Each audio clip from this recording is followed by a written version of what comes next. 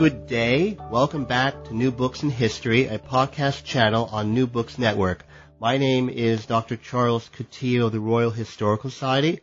I'm a host on the channel, and today I'm pleased to have with us Professor Michael Morgan. Professor Morgan is Associate Professor in the Department of History at the University of North Carolina at Chapel Hill.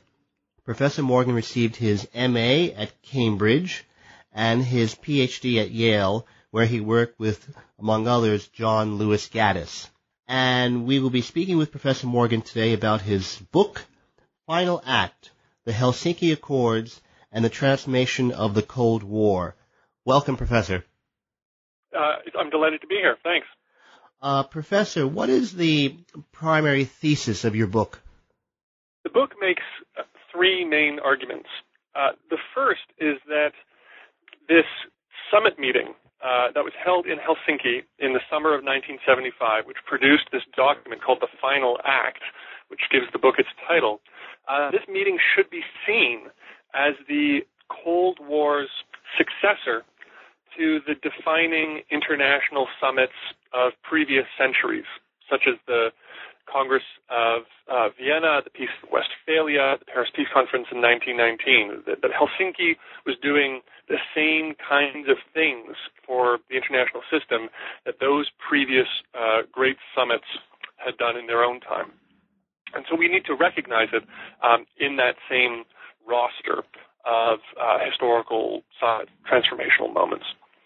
The second argument has to do with what the Final Act, the Helsinki Final Act, was really about. In the historical scholarship, it's common to see descriptions of the Final Act as a quid pro quo, an agreement between East and West in which each side gave the other something. So the typical description is that the Western powers of the United States and its Western European allies recognized the permanence of Europe's frontiers, and in exchange, the Soviet Union and its allies recognized individual freedoms and human rights more broadly. Now, this shorthand summary suggests that the Final Act was really a deal about borders and human rights in a very transactional way.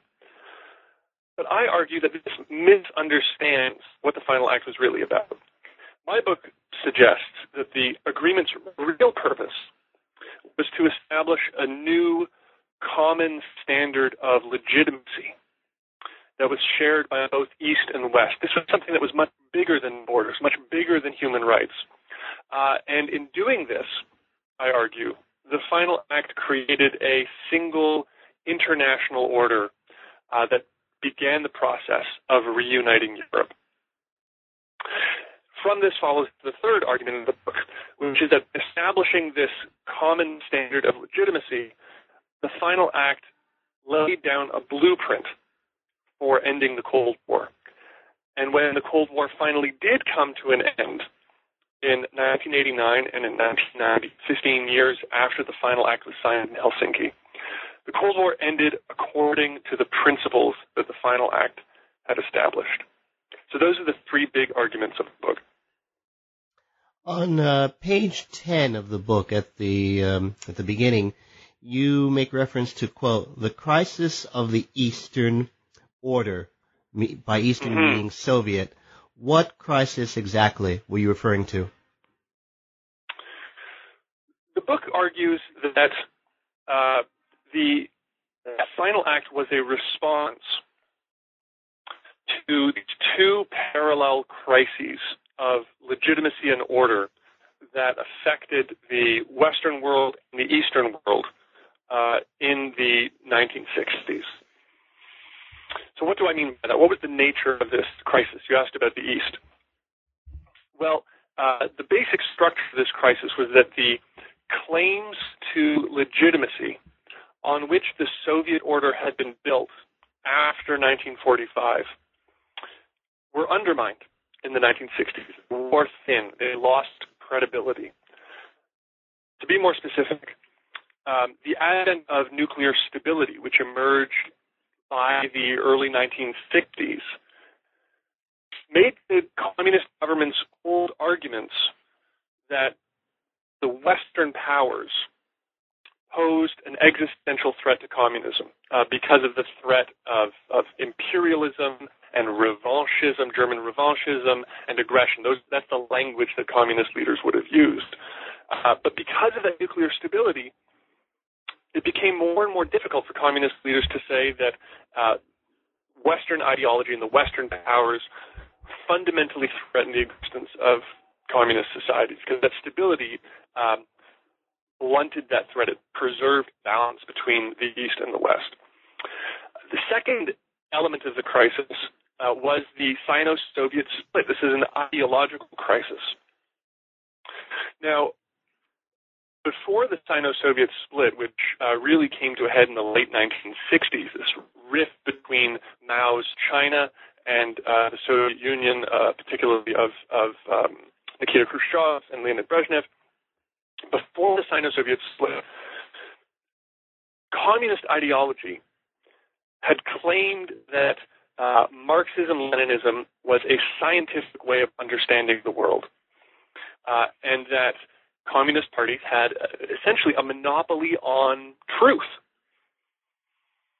But because of this rift between Beijing and Moscow, which was not just about geopolitics, it was also about ideology, each side claimed to have the true understanding of Marxism-Leninism, and also accused the other of misunderstanding the ideology. That made a nonsense of the idea that this ideology had a singular access to the truth, because if the two leading communist powers couldn't agree with each other about what Marxism meant, well, that opened the possibility to error in the ideology. It suggested that maybe Marxism, or at least the Soviet interpretation of Marxism, could be mistaken. And so the claims that Soviet leaders and Eastern European leaders had presented to their own citizens, that we understand what is going on, we have access to the truth, a true understanding of politics and economics and so on, and of history, that lost credibility. And of course, when you add to this fact that the Chinese were accusing the Soviets of themselves turning into imperialists, just like the Western capitalist powers, well, that just redoubled this ideological challenge that Soviet leaders faced. Another element of this crisis had to do with the basis of communist rule in Eastern Europe. In 1968, the Red Army and other Warsaw powers invaded Czechoslovakia to overthrow the reformist government and the reforms implemented by Alexander Dubček in Prague. The Soviets were fearful that these reforms would go too far and would lead to the downfall of communism. And so they felt it necessary to enforce communism, to protect communism in Czechoslovakia using military power. But what the invasion of Czechoslovakia in 1968 demonstrated was that the loyalty of the Soviet Union's Eastern European allies ultimately rested not on what we might call the consent of the governed, but rather on the threat or the use of force. So the Soviets were able to maintain control through superior military power, but they could no longer claim popular political legitimacy. And in response to the invasion, many communists, former idealistic communists in the Soviet Union and elsewhere, abandoned their earlier faith. They concluded that the system could not be reformed in the way the Czechoslovakians had hoped to reform it. And if it couldn't be reformed, then it had to be overthrown, which in turn fueled the emergence of small but, I think, influential dissident movements, and caused even larger numbers of people simply to turn away from politics, to turn inward, to abandon their faith in the system, and to disengage with it. The final element of this crisis was economic. By the late 1960s, it was incontrovertible that the communist economies faced growing economic difficulties that were related to the system of central planning. These inherent problems with central planning could have been overlooked in the post-war period when the communist economies actually grew well. They grew very quickly. But by the late 1960s, it became impossible for communist leaders to continue claiming, the way they had once claimed, that their economic model was inherently superior to capitalism. And communism in economic terms increasingly seemed to be falling behind and failing to deliver on its promise of better living standards for its citizens. And this crisis, this multifaceted crisis of legitimacy that was affecting the Soviet Union, I think was really summed up by Leonid Brezhnev in a memorandum to the Politburo that I quoted in the book, in which Brezhnev said, it's impossible not to see that we are facing new, difficult problems that demand serious changes and major decisions. And Brezhnev understood that this crisis was both international and domestic. It was a 360-degree crisis, and therefore it demanded a comprehensive response and a new strategy that he then sought to develop, and which culminated in the negotiations that produced the final act. Now, what was the parallel crisis affecting the Western powers? The West faced difficulties that were similar but distinct. Some of the NATO allies and many citizens of NATO countries started to ask whether the Atlantic Alliance and whether American leadership had outlived their usefulness, especially in the context of the Vietnam War. The most prominent example of this skepticism was France's withdrawal from NATO's integrated military command in 1966. This is a decision by French President Charles de Gaulle. And that suggested to many NATO leaders in the late 1960s that there was a possibility that NATO was becoming obsolete, that it was cracking up, subject to these centrifugal pressures. Western citizens also began to criticize NATO in similar terms. There was some suggestion among Western critics of NATO that maybe the problems of the Cold War ultimately were the fault of NATO and the Western allies, not of the Soviet Union. Now, this was a minority opinion, but it was one that worried Western leaders because they feared that if this trend continued, NATO would lose popular support.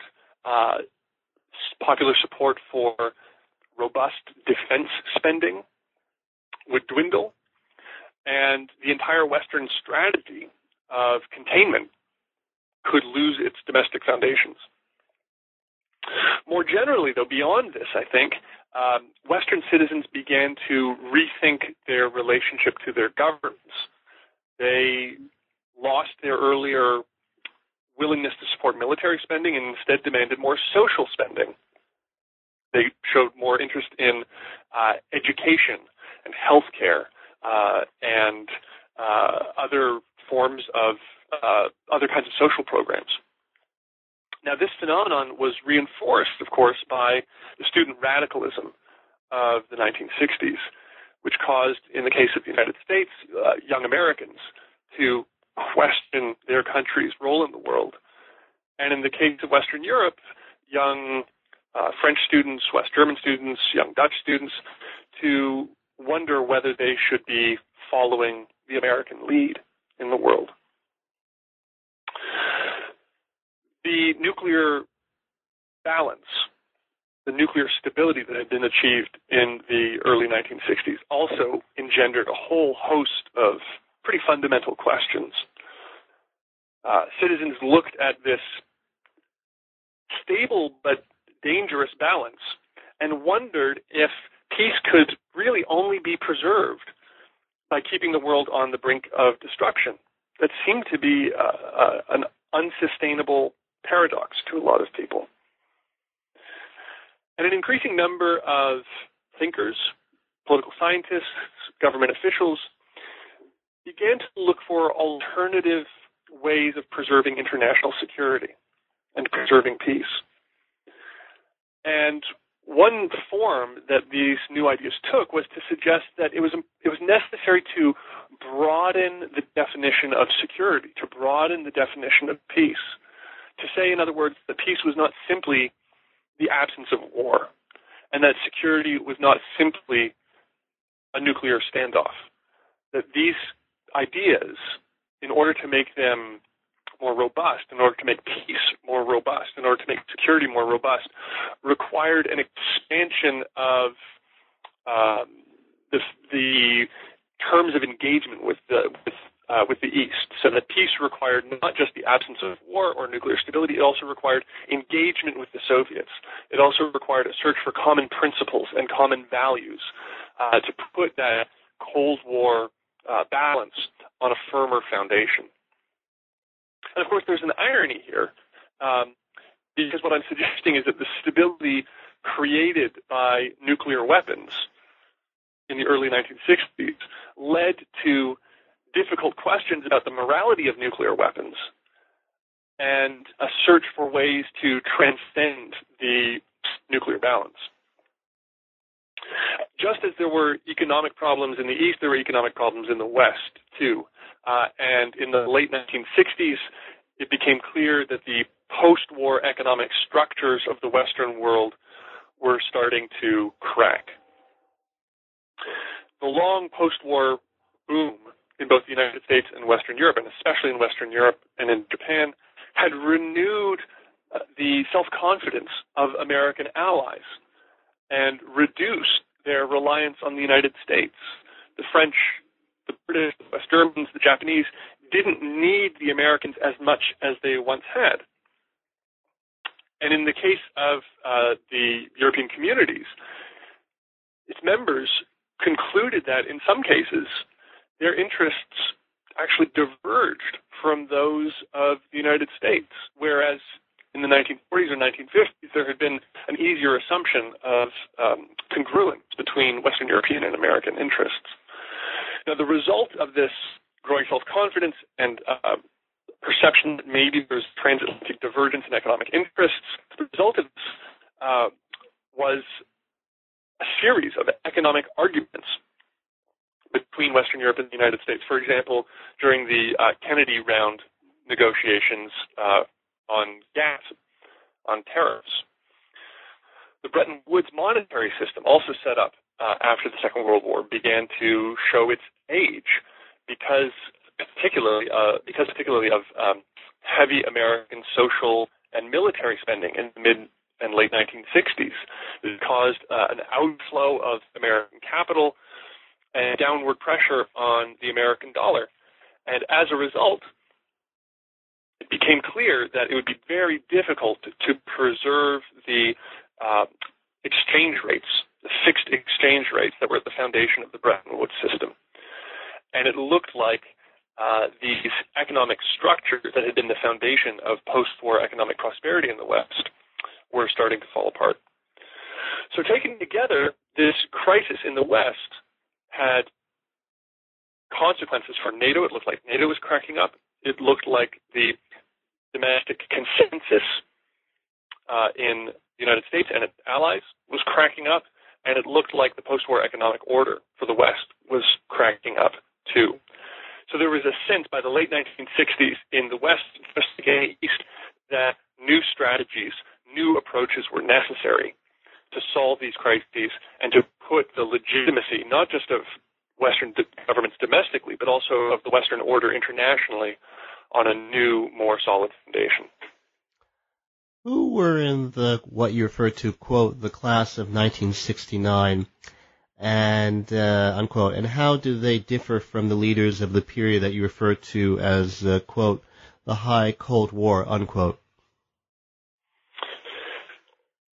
I make the argument that there is a group of leaders that emerges almost simultaneously in 1969 in both the West and the East that share common concern with these crises of legitimacy. And these leaders are all concerned with solving these problems that they see. So who are these leaders? There's four in particular that I identify. It's kind of an amazing coincidence that they all come to power at roughly the same time with similar, not identical, but similar ideas.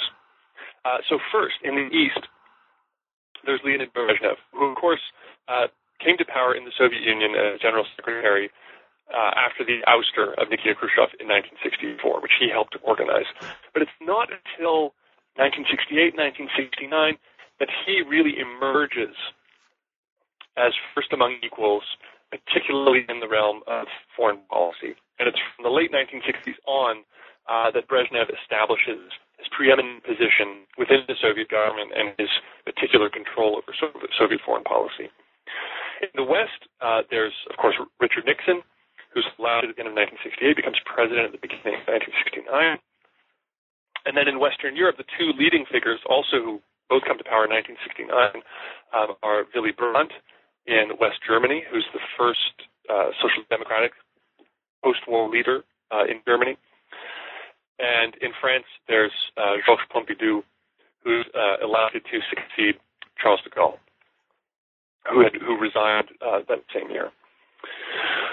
So what is it that these leaders have in common? Well, the argument that I make is that they all see these crises of legitimacy, and it's all about defining new strategies to solve those crises. Now, what is it that distinguishes them from their predecessors, from Khrushchev, from Lyndon Johnson, say, from Charles de Gaulle, from Adenauer, or any of the other post-war conservative German leaders? Well, I think there's a couple of things. One is that they face this crisis in a way that the predecessors had not. Their predecessors had faced their own sets of problems and had struggled to stabilize the Cold War by the early to mid-1960s, which they managed to do, but that stabilization fell short of real peace, real East-West understanding. They established a modus vivendi, but not a truly durable solution to the problems of the Cold War. So let me take a few different cases. So the difference between Brezhnev and Khrushchev. The differences between Brezhnev and Khrushchev, I think, were matters of temperament and strategy. Khrushchev, and here are some of the stereotypes about the two leaders I think bear out. Khrushchev understood that the Soviet Union was lagging behind the United States in all sorts of ways, in strategic ways and in economic ways. And his approach to try to solve those problems, to try to catch up or to make good the Soviet Union's weaknesses, his approach was essentially to gamble, to make big, big bets that could either pay off or lead to disaster. In strategic terms, this led to the Berlin crisis of the 1950s, which went into the early 1960s, almost brought about nuclear war. It led, of course, also to the Cuban Missile Crisis, which had even more dangerous consequences. And in domestic terms, Khrushchev made big gambles on, for example, improving living conditions, building all sorts of new housing, trying to increase food production in the Soviet Union through the Virgin Lands Project. And some of those big bets paid off, like, for example, his housing project, which did have real benefits for Soviet citizens. But in most of the other cases, they were expensive or dangerous failures. And it was because of those big failed gambles that the other members of the Politburo in 1964 decided that Khrushchev had to go. And Brezhnev, in many ways, was a response to Khrushchev, the opposite of Khrushchev in many ways. So where Khrushchev could be a gambler and could be reckless, Brezhnev was much steadier, much more committed to preserving predictability, both in domestic politics and in East-West relations. And he set about solving some of the same problems that Khrushchev saw, but in a more deliberate way. So, for example, he also perceived that the Soviet Union was at a strategic disadvantage vis-a-vis the West, particularly in the case of nuclear weapons. The West still had a huge, the United States in particular, had a huge advantage, for example, in ballistic missiles when Brezhnev took office in 1964.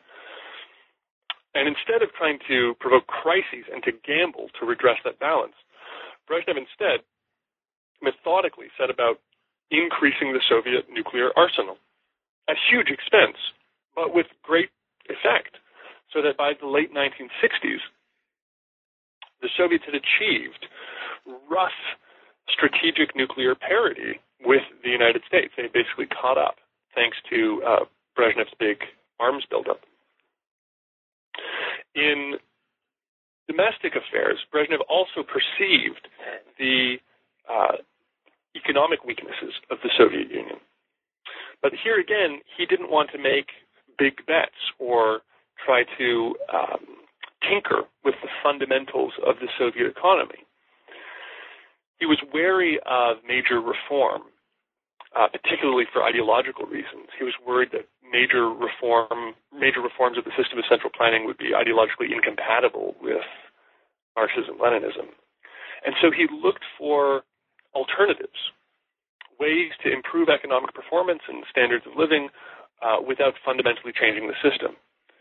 And so he decided that Western cooperation between East and West, would be the way to do that.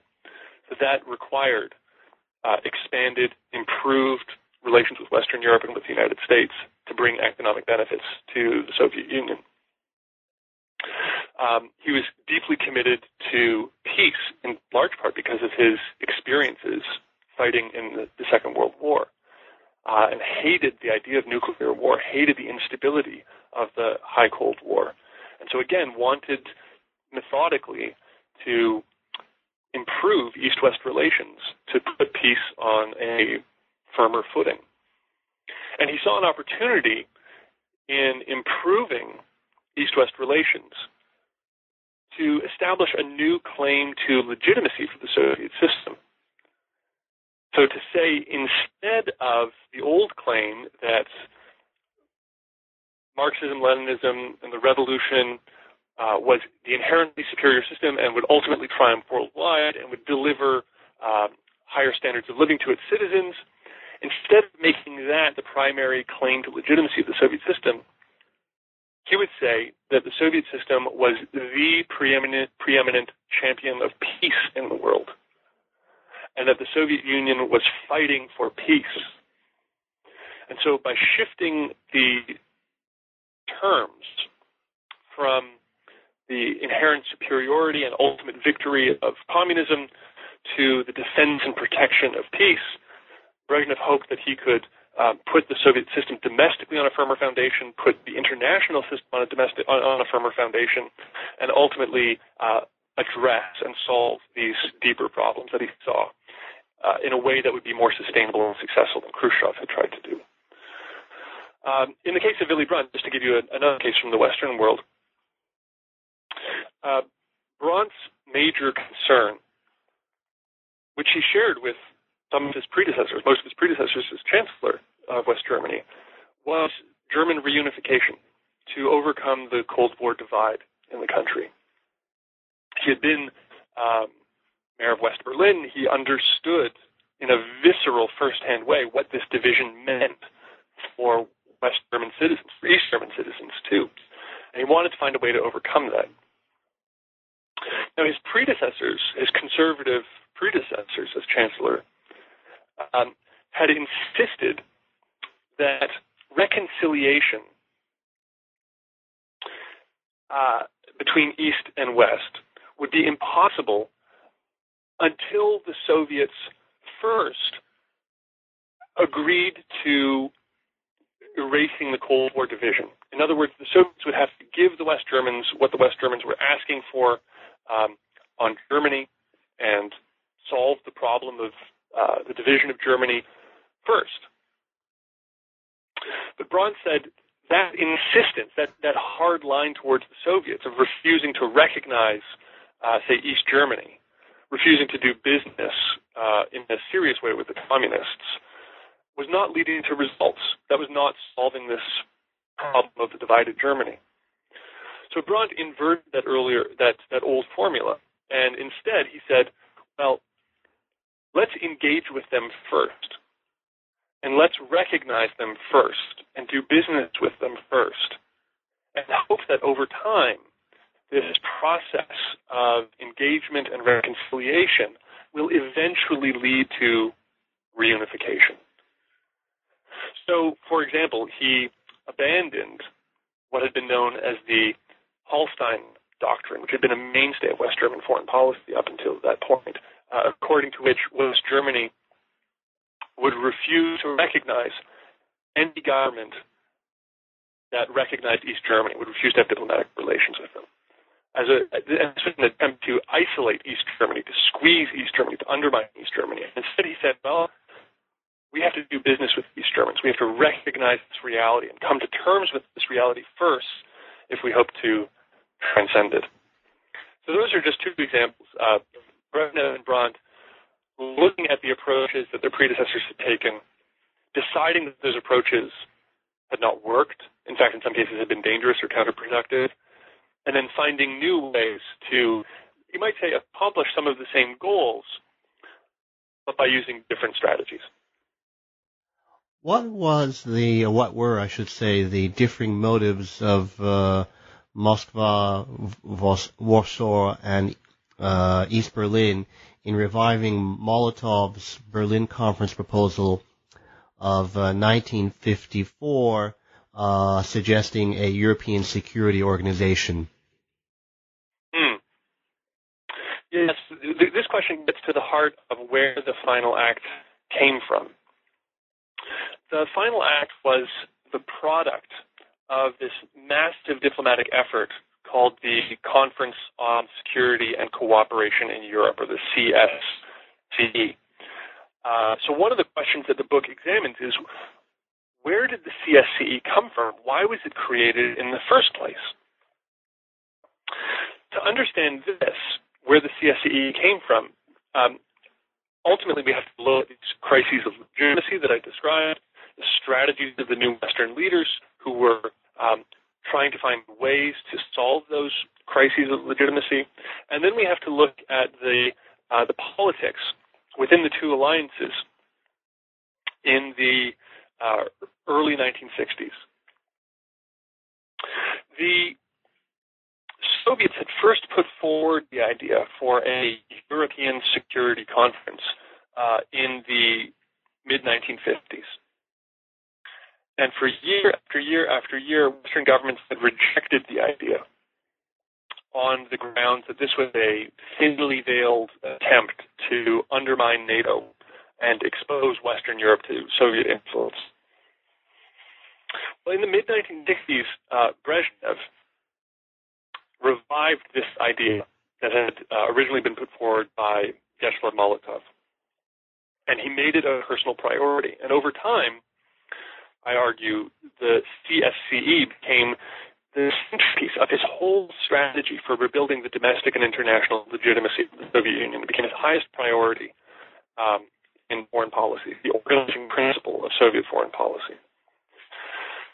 And this idea, this proposal, became a subject of quite serious contention within the Warsaw Pact, because the Allies disagreed about the purpose of the conference and what shape the conference should take.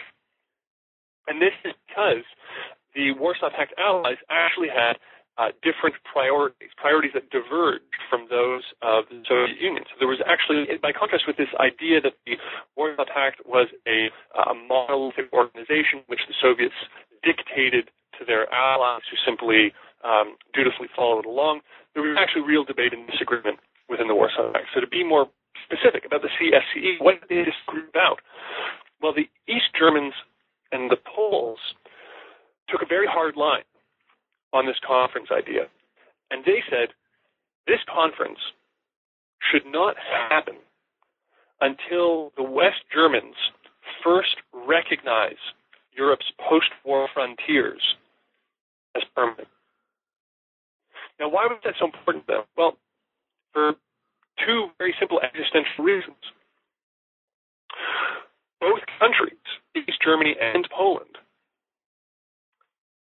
depended on new frontiers that had been drawn after the Second World War. Poland's frontiers had changed after that conflict had ended, largely at Stalin's insistence, by his fiat. The Soviet Union's borders had moved west, and Poland's borders in turn had moved west and taken over what had been German territory. So Poland's, the entire legitimacy of the post-war Polish state required the recognition of these new post-war frontiers as legitimate. And that was something that was fundamental to Polish foreign policy in the early part of the Cold War, all the way up until this period. The Poles believed that this was a prerequisite for everything else that they wanted to do. They needed international recognition of their borders, and by extension, international recognition of their state, and also of the communist regime in that state. The story was similar for East Germany, of course, because the existence of East Germany was premised on the division of Germany itself, which was intended, had originally been intended at the end of the Second World War to be temporary. But by the late 1960s was looking like anything but temporary. It looked like a permanent way of doing things. At least that's how it looked to the East Germans. That's what they wanted. They didn't want to leave open the possibility of German reunification, because German reunification would mean the end of East Germany. The East Germans insisted on the recognition of their borders and the existence of the East German state as permanent, as a prerequisite to this security conference. So leaders in East Berlin and Warsaw said this security conference idea that the Soviets are putting forward should not happen until the West Germans first recognize our borders and, by extension, our states. Now, that was an absolute non-starter for the West Germans. No West German leader could recognize the absolute permanence of East Germany, because to do so would be to nullify West Germany's commitment to German reunification. So that was one reason for division within the Warsaw Pact. The Poles and the East Germans wanted to slow down this Soviet idea and impose all sorts of preconditions on it that they would demand from the West first. There was also a challenge to the Soviet idea from a different direction, from Romania. Now, the Romanians, and Nicolae Ceausescu in particular, these were not reform-minded communists. These were not liberals in any sense. They were, in some ways, more Stalinist, harder line than the Soviets themselves. But their concern, particularly in the wake of 1968, the invasion of Czechoslovakia, their concern was to assert their independence and their sovereignty vis-a-vis the Soviet Union, to protect their autonomy within the Warsaw Pact, and to prevent the Soviets from doing to them what the Soviets had done to the Czechoslovakians or to the Hungarians. And so the Romanians looked at this conference idea and said, this is fantastic. We should convene this as soon as possible. We need the conference to recognize the independence and self-determination and sovereignty of all European states. So the conference should happen as soon as possible in order to do that, in order to protect Romanian security and sovereignty against the Soviet Union. So the result was a three-sided argument, you might say, within the Warsaw Pact, with the Soviets in the middle, the East Germans and Poles on one side, and the Romanians on the other, arguing about the ultimate purpose of the Security Conference and how it should come into being. I should say, why did the Western powers react differently to the Security Conference proposal that was made at Budapest, I believe, in 1969 or 68? Yeah, that's right.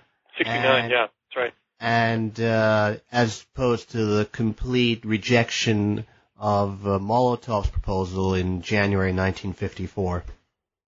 It's a great question, and it really gets at the heart of all of these dynamics that I've been talking about.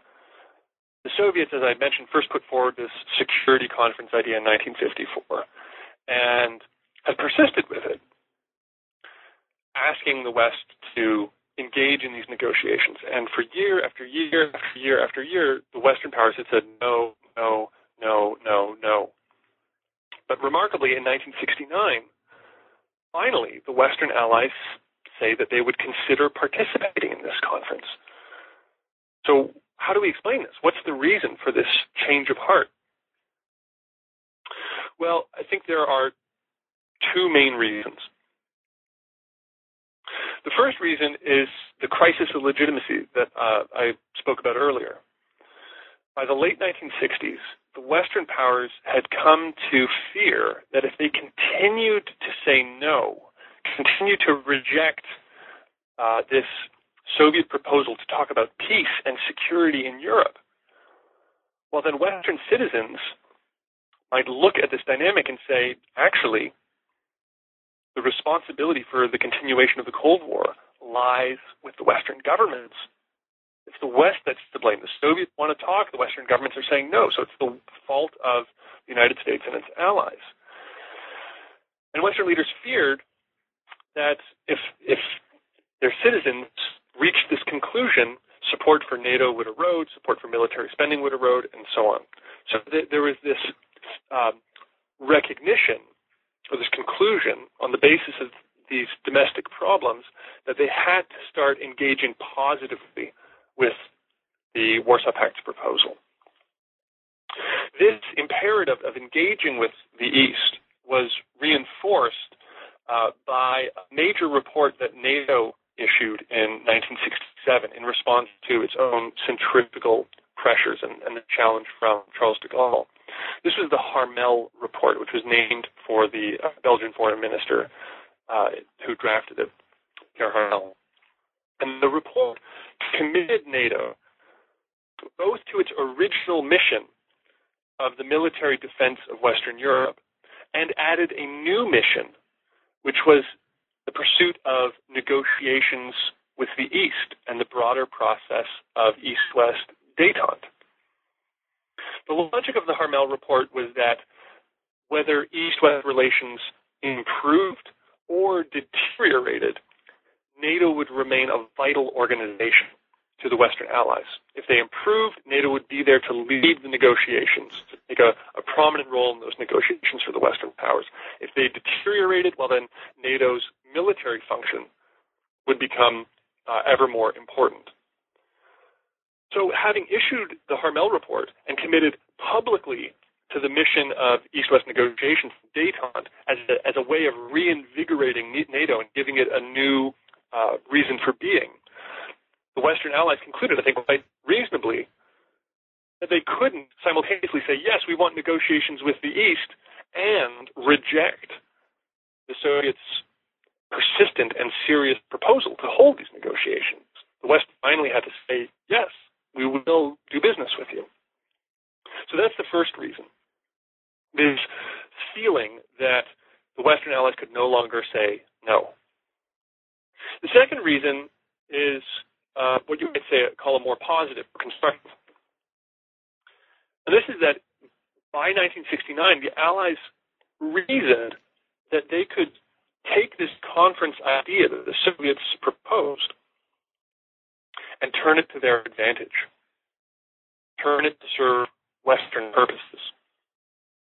Up to this point, the consensus within NATO had been that a security conference would help the Soviets and hurt the West. Well, now the Western allies were thinking a little bit more creatively. And they decided, actually, if we approach this in the right way, we can spin it so that it will serve our purposes and will exploit the Eastern crisis of legitimacy and actually weaken the Soviet Union. And to this end, the Western allies came up with a number of concrete demands that they said had to be satisfied before the conference could meet. So, more specifically, they said, first of all, the North Americans, meaning the Americans and the Canadians, had to participate in these discussions of the future of Europe so as to preserve the transatlantic bond. Up until this point, the Soviets had been vague about who would be allowed to participate in these negotiations. They said, well, this is a conference about security in Europe, and they had hinted that maybe only the Europeans should participate and that the Americans and the Canadians should be marginalized. Well, NATO as a whole said, absolutely not. If we're going to have these negotiations, the entirety of NATO, including the North Americans, has to participate. The Soviets agreed to that. Second of all, the Western Allies said, before any security conference opens, some kind of modus vivendi, some kind of arrangement about the status of Germany and the status of Berlin has to be reached so as to prevent these questions from derailing the conference agenda. Of course, Berlin and the division of Germany had bedeviled East-West relations for the previous 20 years. And the Western Allies feared that unless there was some sort of not permanent solution, but at least stable, sustainable arrangement, unless something were reached on those two questions before the conference opened, the conference would just degenerate into recriminations about Germany and Berlin. And of course, the Western Allies also recognized, and this is a crucial insight, that if the Soviets wanted this conference so badly, they should be willing to make concessions in order to get it. They should be willing to pay a price for it. And so they wagered that, well, we can use the Soviet desire for a conference as leverage in negotiations on the status of Berlin and in negotiations over Germany. So this led in a very concrete way to the success of Willy Brandt's Ostpolitik, this diplomatic initiative that he takes to sign treaties and improve relations with the Soviet Union, with Poland, with East Germany, and Czechoslovakia. All of that happens very quickly after he takes office in 1969. So the most prominent example, of course, are the Eastern treaties that are the Moscow Treaty and then the Warsaw Treaty in 1970 that dramatically improve relations between Bonn and Moscow, and Bonn and Warsaw, and eventually lead to the beginnings of reconciliation between West Germany and East Germany. And this also leads, of course, to the four-power agreement over the status of Berlin that finally stabilizes relations over Berlin among the four occupying powers, the Soviets, Americans, British, and the French, in 1971. So by insisting on these agreements as a precondition to the conference, the Western Allies find a way to use the Soviet desire for a conference to serve their own purposes. And the third and final point along these lines was that the Western Allies insisted that if the conference was going to happen, its agenda had to be expanded. The agenda that the Soviets and the Warsaw Pact more broadly had been proposing was minimalist. They wanted the conference to recognize Europe's frontiers, ban the use of force, and to encourage economic cooperation in some kind of diffuse sense. The Western response to this was to say, peace has to be defined more broadly than that. Security has to be defined more broadly than that. So if we're going to talk about security in Europe, we need to talk about humanitarian questions, things like respect for human rights and concrete measures to alleviate the human cost of the Cold War. Things like expanding the movement of people, expanding the movement of information across borders, making borders more permeable to the transmission of ideas, to migration, and so on. And this notion of freer movement and the related concept of human rights became absolutely fundamental to the Western approach to the CSCE, and those came directly out of the new strategies that were articulated by the Western European members of the class of 1969, in particular Willy Brandt and Georges Pompidou. So the Western Allies saw the Soviet proposal by 1969 as an opportunity to put this strategy that they had been formulating into practice. And when the Warsaw Pact put forward this more moderate Budapest appeal in the spring of 1969, the Western Allies responded positively to it. They decided they could not continue to say no, and they also discovered a whole set of reasons to say yes. And it's from that point in mid-1969 that work on the CSCE, work to bring the CSCE into being, really begins in earnest. That's when the idea really starts to get traction, which leads by 1972 to the opening of the negotiations. Did the departures in 1970 of both Gomulka in Poland and Ulbricht in the DDR make things easier for Moscow in terms of getting its allies to agree to its proposals on the Security Conference? I think so, especially in the case of East Germany. Ulbricht had been a difficult ally for the Soviets for a long time. And his replacement with Honecker, who was someone, I think, who was more willing to defer to Moscow, absolutely made things easier for the Soviets. But I think what was actually more important in making life easier for Brezhnev, in advancing his vision for the Security Conference and in overcoming this three-sided rift that I had described within the Warsaw Pact, what actually made that easier was, in fact, the success of Willy Brandt's Ostpolitik, because the Warsaw Treaty that West Germany signed with Poland in 1970 recognized the borders, the post-war borders of Poland. It didn't recognize them as immutable, but it recognized them as legitimate. And this is something that Poles had wanted for a long time. This was one of their reasons for convening the Security Conference. So by 1970, their precondition, the main thing that they wanted to achieve before the conference opened, they in fact had achieved through this diplomacy with West Germany. And you might say the same thing with East Germany, that the expansion of West German, East German relations and the signing, for example, of the transit agreement and then the basic treaty, these other pieces of Willy Brandt's Ostpolitik, as these fell into place, they gave the East Germans a greater feeling of, you might say, security or satisfaction than they had before.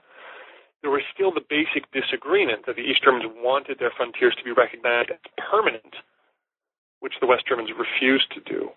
But at least there was a basis for cooperation. And so the East Germans and the Poles were willing to go along by this point, by 1971, 72, were willing to go along with the Soviet initiative in a way that they hadn't been before because of this success in West German foreign policy. What did Kissinger initially think of the Security Conference proposal, and would it be the case that he never really changed his view of it all the way up to 1975? Kissinger's view of the Security Conference is complicated, or his role in the Security Conference is complicated. When he entered the White House in 1969 as Nixon's national security advisor, one of the first questions that he had to deal with was this Soviet proposal for a security conference. If we have the accounts from both the American side and the Soviet side of his initial conversations with Anatoly Dobrynin, the Soviet ambassador in Washington. And this was one of the very first things that Dobrynin raised with Kissinger. And Kissinger's initial reaction to the conference idea was, this is a meaningless exercise. It's maybe even a dangerous exercise because it seems, the Soviet proposal seems crafted to advance Soviet interests, maybe push the United States out of Europe, fracture NATO, and so on.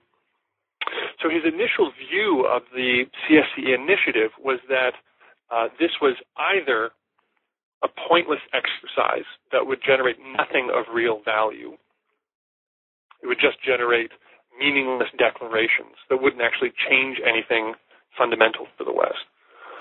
Or, if the West performed badly, it could actually undermine the Western alliance. So he was, at best, skeptical of the idea at first.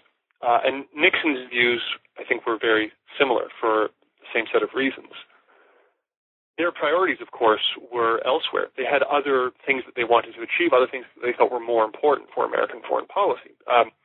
For example, ending the war in Vietnam, establishing some kind of strategic arms deal with the Soviet Union, the opening to China, to name just three of their top priorities. But for both Nixon and Kissinger, they also recognized by late 1969 that the Western Europeans were a little bit keener on, a little bit more interested in this CSCE than they themselves were. So they reasoned that, well, if America's Western European allies want to go ahead with this, what's the harm? We should stop them. Because if we do stop them and squelch this idea, which Americans probably could have, they probably could have stopped it if they wanted to. If we do this, this could provoke a transatlantic rift. This could weaken NATO. And it could also harm our relations with the Soviet Union, which is really pushing for this. So by 1970, 1971, their attitude to the CSCE, which was still being discussed, hadn't yet come into being, but was heading in that direction, their attitude was, well, if the Western Europeans want it and the Soviets want it, let's not stand in its way. We're not going to get anything out of it. It's probably going to be a waste of time, but let's not block it. That is the basic attitude that Kissinger and Nixon maintained towards the CSCE almost to the very end.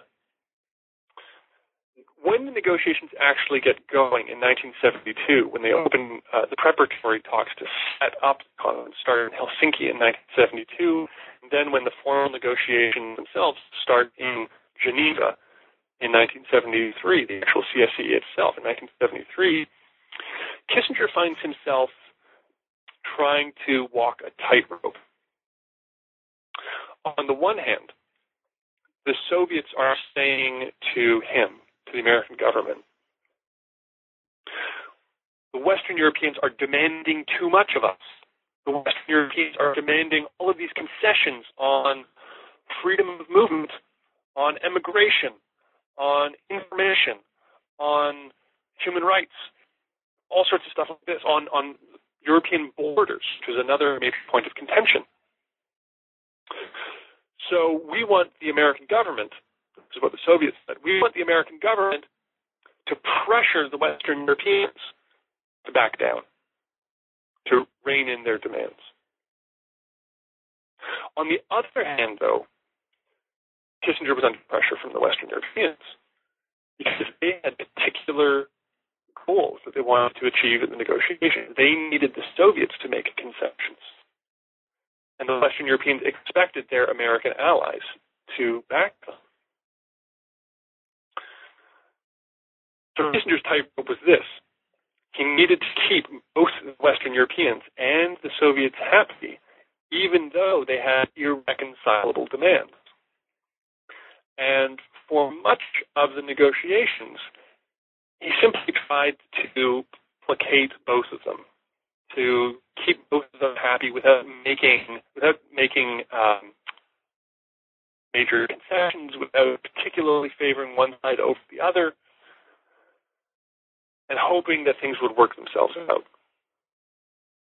In 1974, though, he's starting to get fed up with the Western Europeans' demands.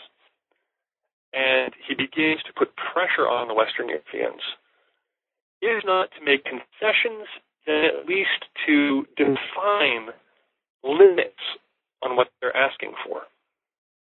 and to give their bottom line to the Soviets to speed up the negotiations, which had been very slow-moving, to speed up the negotiations and actually bring them to a conclusion. The Western Europeans react to this gambit, Kissinger's pressure on them, very badly. Their attitude is, why should we define what our bottom line is and tell the Soviets what our bottom line is? That is a fundamental error in any kind of negotiation, to give up your backstop position to your adversary. Then we'll end up making concessions on that basis. It's terrible tactics. And anyway, whose side are you on? They said to Kissinger. And finally, Kissinger was forced to relent. The backlash by the Western Europeans to this proposal, this initiative that he was undertaking at the behest of the Soviets, was so fierce that Kissinger had to back down. The following year, in 1975, he finally starts to change his tune a little bit on the negotiations. He starts to say, within the American government, within the White House, and also to the Western Europeans, if the Soviets want to bring this thing to a successful conclusion, if they actually want to get a deal, let them make the concessions. It's their job to give in to what the Western allies are demanding. And he begins, by this point, he's Secretary of State as well as National Security Advisor. He's giving firmer support to the Western European position. And finally, the Soviets, by 1975, they start making serious concessions. Now, we might ask, why does Kissinger change his tune? There's a couple of possible answers. One is that he started to see the value of the Security Conference, started to see things from the Western European perspective. There's some evidence for that. There's a little evidence for that. I think the much more convincing explanation, though, is that he sees that in the United States, in domestic American politics, there is a growing backlash against the strategy of détente. And there's a growing skepticism of Kissinger's foreign policy. By this point, of course, Nixon has resigned, Gerald Ford is president, and so the détente strategy is really associated very strongly with Kissinger himself. There's this growing sense that Kissinger has been too soft on the Soviets, too willing to do business with this authoritarian government. This criticism is coming both from the left, from the Democratic Party, and it's also coming, importantly, from the right, from conservatives within the Republican Party, people like Ronald Reagan, who are criticizing Ford and Kissinger for being too soft on the Soviets. So Kissinger calculates that the Security Conference is a good opportunity to demonstrate that the United States could get tough with the Soviets, or at least not make concessions to them unnecessarily. So his harder line that he adopts in 1975, which puts increasing pressure on the Soviets, I think is at least in part, maybe mostly, the result of these changes in domestic American politics. How did human rights discourse insinuate its way into Western negotiation tactics during the conference? The concept of human rights is central to the Western approach to the conference from the very beginning. And here, by the beginning, I'm talking about the beginning of serious Western thinking about the CSC, so the late 1960s. The earliest reference that I could find to human rights as part of the Western agenda for the CSCE was from 1969, early 1969, in both the French government and the American government. So why does human rights come onto the Western agenda? Why do the Western powers take up this idea? The first deeper reason is that over the course of the late 1960s, and this gets much stronger in the 1970s, there's growing attention to the notion of human rights in Western politics, in Western culture, in Western society, in Western intellectual life. There's this broader surge that's bigger than diplomacy in the Western world, growing attention to human rights, growing attention to humanitarian problems, growing attention to human rights violations, both in the Soviet bloc, violations by the Soviet government, the governments of the USSR's allies, and also violations within the West. This is the era, for example, that Amnesty International really starts to become a prominent force in international and domestic politics. So there's this background influence of growing attention to human rights in the Western world. But more specifically, there's this recognition on the part of Western leaders and Western diplomats that emphasizing human rights, or at least a particular interpretation of human rights, could give the West a major advantage over the Soviets at the CSCE. The calculation is basically this. The Soviet system, and this is the reasoning of Western officials, the Soviet system requires the suppression of certain human rights that are taken for granted in the West. It requires censorship. It requires restrictions on freedom of expression, on freedom of movement, on emigration, on the kinds of media that citizens in communist countries can read, can consume. So, if that's the case, if the Western powers can use the CSCE to advance human rights claims, to force the Soviets to recognize not human rights solely in the abstract, but particular kinds of human rights, maybe that will begin to open up Soviet society. That will begin to relax these restrictions that the Soviet system is based on. And in time, maybe this will undermine communism itself. If the citizens of the Soviet bloc can travel internationally, can read more widely, can listen and listen to Western radio broadcasts, watch Western television, watch Western movies, can speak freely, it will be increasingly difficult for the Soviet system to sustain itself. This was the strategic logic of the Western governments in pushing these ideas. And so on that basis, they made these questions. The usual shorthand that scholars have used for these questions is human rights. But I think that actually says both too much and too little. It says too much because they weren't pushing human rights just in the abstract notion of human rights. They were focusing on particular kinds of rights, particular kinds of freedoms that were very carefully chosen to play to Western strengths. These were all things that Western governments, Western citizens could take for granted, the ability to travel, to read what they wanted, to speak freely, and so on. And also these were designed to undermine the Soviet system. So this was human rights weaponized, you might say. And I think to describe the Western objectives at the CSCE, or to describe what the final act does, simply under the heading of human rights, this says too little because it underplays the ways in which that theme of human rights was integrated into this much broader strategic vision for the CSCE and for the final act, which was a vision premised on not just the relaxation of censorship, but openness more broadly in international affairs.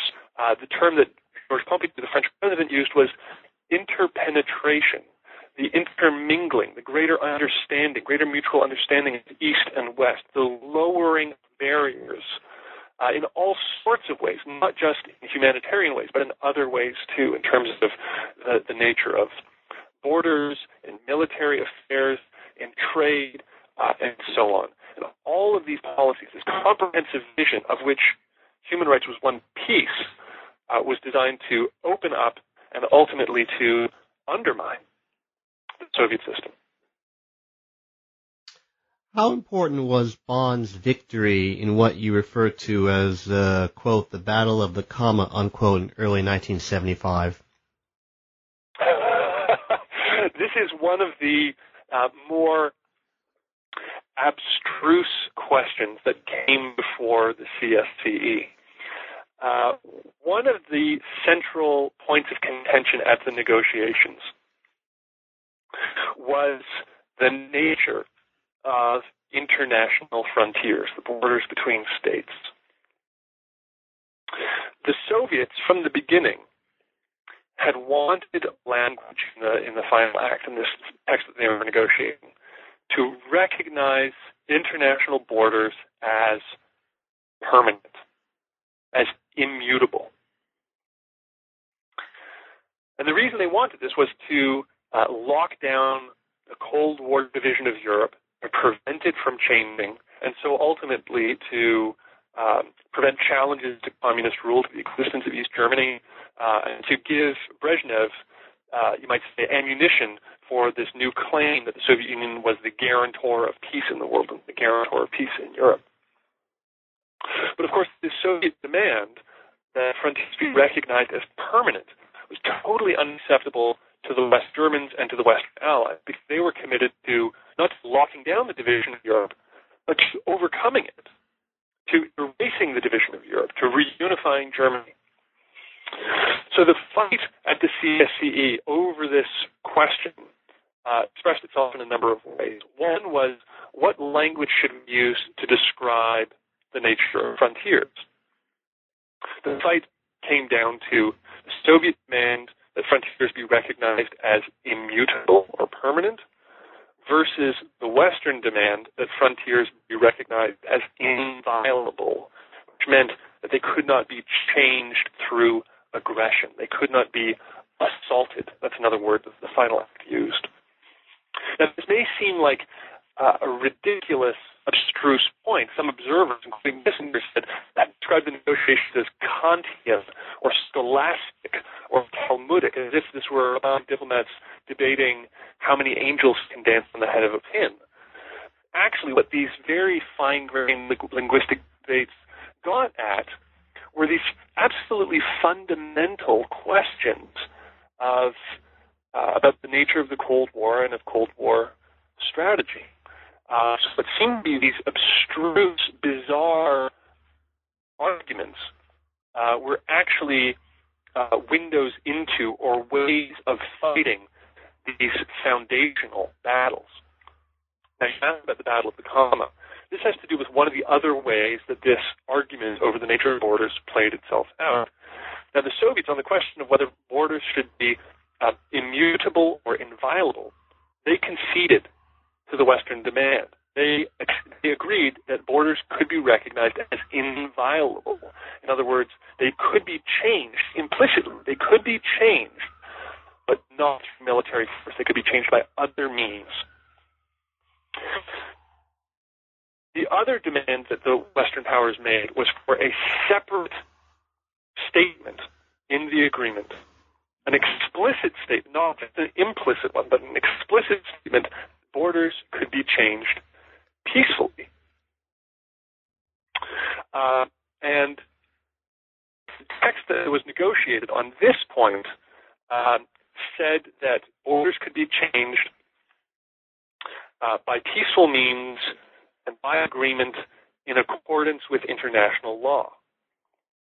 And there emerged a fight over the placement of a comma in this particular sentence, the details of which are probably a little too abstruse to get into. But what the West Germans were concerned about was whether the Soviets were trying to use the placement of a comma, again, one of these small linguistic debates, one of these small linguistic arguments, to impose additional conditions on how frontiers could be changed peacefully.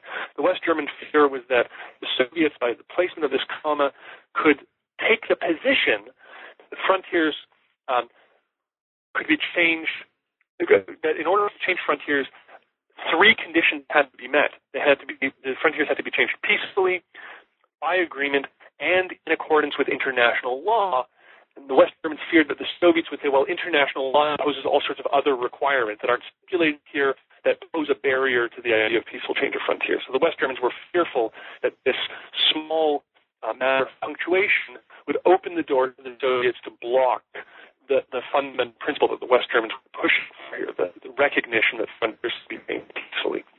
Well, just as the West Germans won the battle over immutability versus inviolability, the West Germans also won the battle of the Somme, thanks to some heated, last-minute, and I think exasperating high-level negotiations between Henry Kissinger and his opposite number, the Soviet Foreign Minister, Andrei Gromyko. They reached a compromise on this that essentially satisfied the West German demands and gave the West Germans what they want. The important thing out of all of this is that the final act recognized that borders could not be changed through aggression, but could be changed through peaceful means. In other words, the final act recognized the principle of German reunification. And when the Cold War started to come to an end in the late 1980s, after the Berlin Wall fell and the negotiations over the future of Germany, that principle was actually central to the demands or the arguments that Western leaders made in pushing for Soviet recognition of or Soviet acceptance of German reunification. George Bush, the American president, Helmut Kohl, West German chancellor, said to the Soviet leader Mikhail Gorbachev, look, the Helsinki Final Act establishes the principle that frontiers can be changed peacefully. We are now demanding the peaceful change of frontiers within Germany to bring about German reunification. And Gorbachev said, you're right, Helsinki does recognize the principle. And so he agreed that he had to recognize German reunification as legitimate to go along with those Western demands. So all of this is to say that what seemed to outside observers in the negotiations to be these abstract, inscrutable, strange fights over choices of words and over punctuation, they actually had really profound implications and ultimately really profound consequences for the whole Cold War. Post facto to the conference, why did the Soviet Union and its Warsaw Pact allies lose, as you see it, the struggle to, quote, interpret the final act, unquote? After the final act was signed with great fanfare in the summer of 1975, this was a summit meeting the likes of which the world hadn't seen in decades, if not centuries. There emerged a struggle to interpret what the final act actually meant. So we can say that the struggle up to 1975 was to define the content of the final act. After 1975, it was a struggle to interpret the final act. What did this actually mean?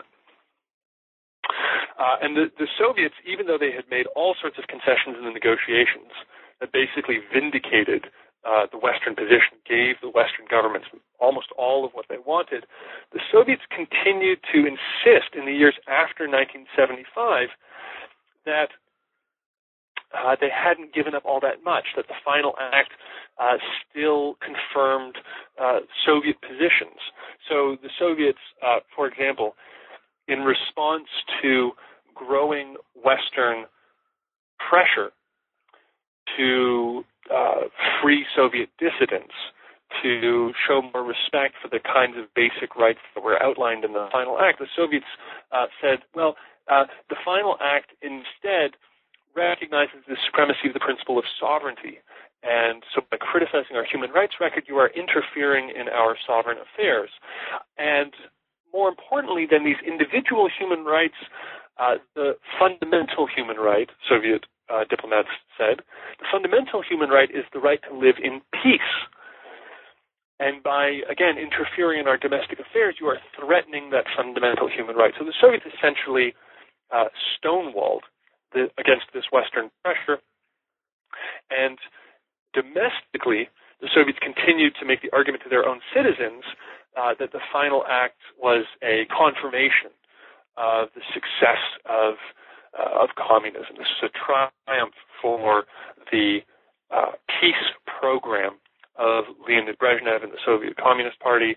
This affirmed the USSR's leading role in the struggle to secure peace internationally, and so on. And Brezhnev fundamentally believed that. So let's say the decade from 1975, when the final act is signed, to 1985, when Mikhail Gorbachev becomes General Secretary, that decade is characterized by these arguments between East and West over the interpretation of the final act. And I suggest in the book that the Soviets ultimately lose that fight. They lose it in a few different ways. First of all, they lose the fight to persuade Western citizens about what the final act means. Immediately after the final act is signed, there's a lot of skepticism among Western journalists, scholars, and the public more broadly about what the meaning of the final act was. And there were a lot of people who believed actually that the CSCE was a victory for the Soviet Union.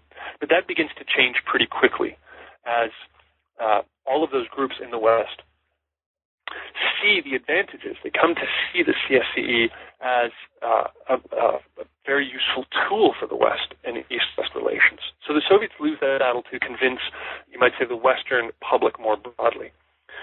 The Soviets increasingly struggle to convince their own citizens about the value of the final act. And you have the emergence of influential dissident groups in the Soviet Union and in Eastern Europe too, that say the final act requires communist governments to reform themselves, to show basic respect for citizens' human rights.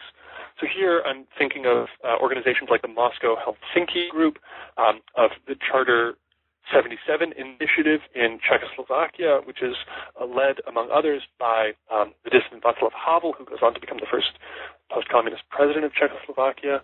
I'm thinking of the Solidarity movement in Poland, which takes off in the late 1970s into the early 1980s and agitates for greater freedoms, greater higher standards of living for workers, and so on, and tries to carve out an independent civil society in Poland that's separate from the control of the Communist Party.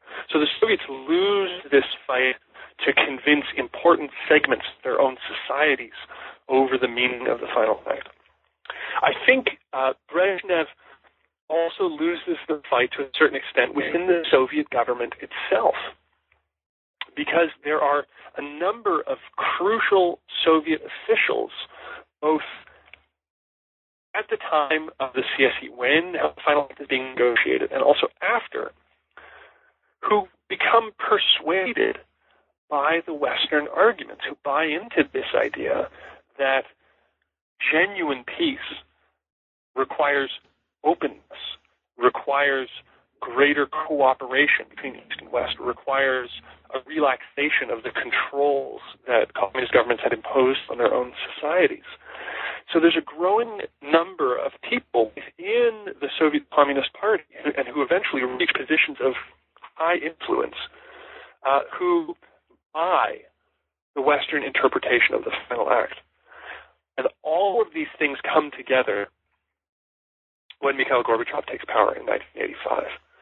Because Gorbachev begins fundamentally to rethink the underlying assumptions of Soviet domestic policy and Soviet foreign policy.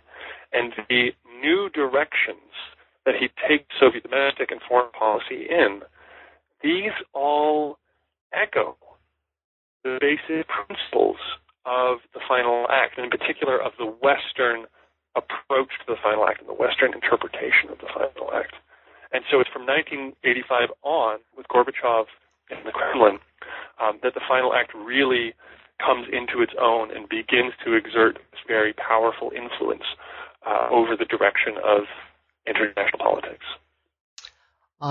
Wouldn't it be the case that an objection to the book, or to your thesis in the book, is that it is in essence post hoc ergo propter hoc if B comes after A, therefore B is caused by A, argument, and that as a matter of fact, if the CSCE conference had never existed and the Helsinki Final Accord had never been executed and signed in 1975, the Cold War would have pretty much ended the same way, in the same fashion that it eventually did end in 1989, 1990.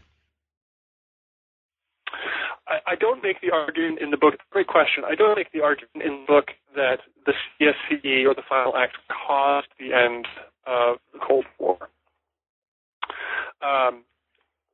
I think that's much too broad a claim, and the end of the Cold War came about for a whole variety of reasons beyond that are separate from the CSCE and the Final Act. Instead, the argument that I make is that the Cold War ended according to the principles that were laid down in the Final Act. And I make that case in a couple of ways. So the first one is that, as I mentioned a minute ago, the policies that Gorbachev begins to implement are strongly echo the ideas of the CSCE. I'm not saying that he got all of them from the CSCE, but I think that the CSCE was an influence on his policies and also a tool for him to use. To give you some concrete examples, the most important manifestation of Gorbachev's approach to foreign policy was an idea that he called the Common European Home, which was another way of stating the core idea of the Final Act, namely that Europe required a new unified international order based on a shared set of values that transcended the old East-West division.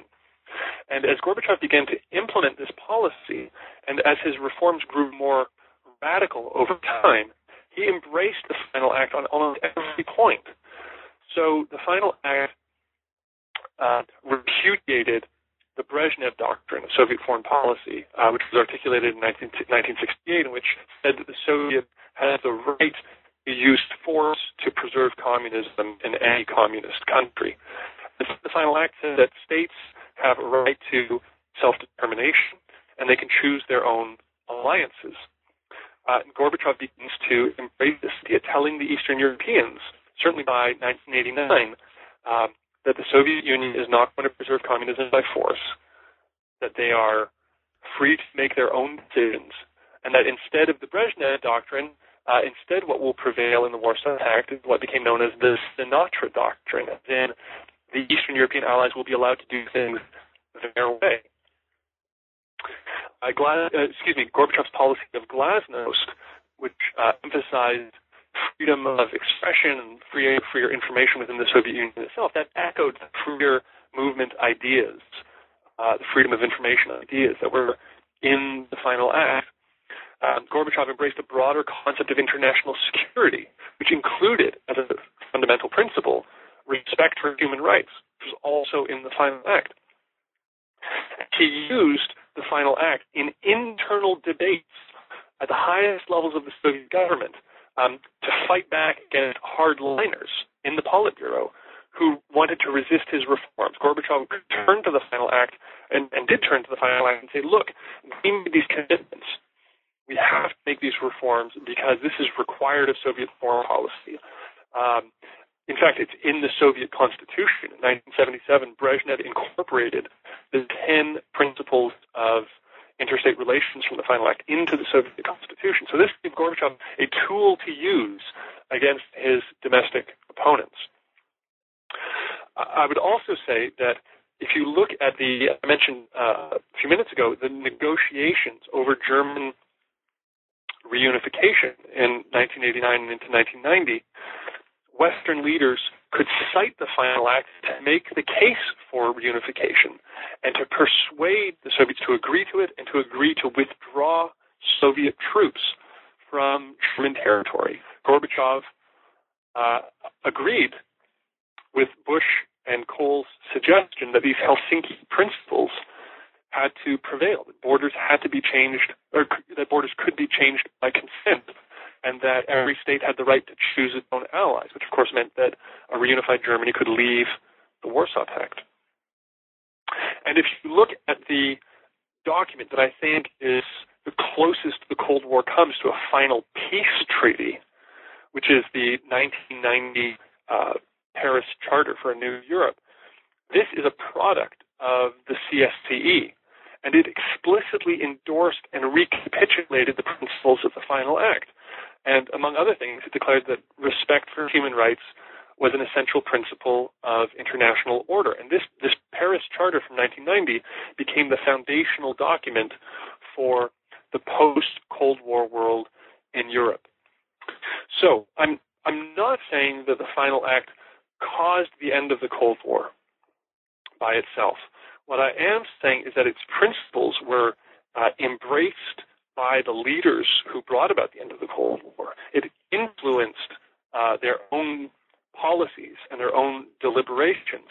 And finally, it had a huge influence on the document, the Paris Charter, that really marked the conclusion of the Cold War in Europe, which recapitulated all of the principles of the final act and vindicated the agreement that had been reached in 1975. And so for all of those reasons, the Cold War may still have ended, but I think it would have ended on different terms and probably in a different way, maybe with more difficulty, with more conflict than the way that it did if the final act had not been signed. Professor Morgan, I would like to thank you very much for being so kind as to speak with us today. This is Charles Coutinho. Thanks for listening to New Books in History, a podcast channel on the New Books Network. Thank you, Professor. It's been a pleasure. Thank you.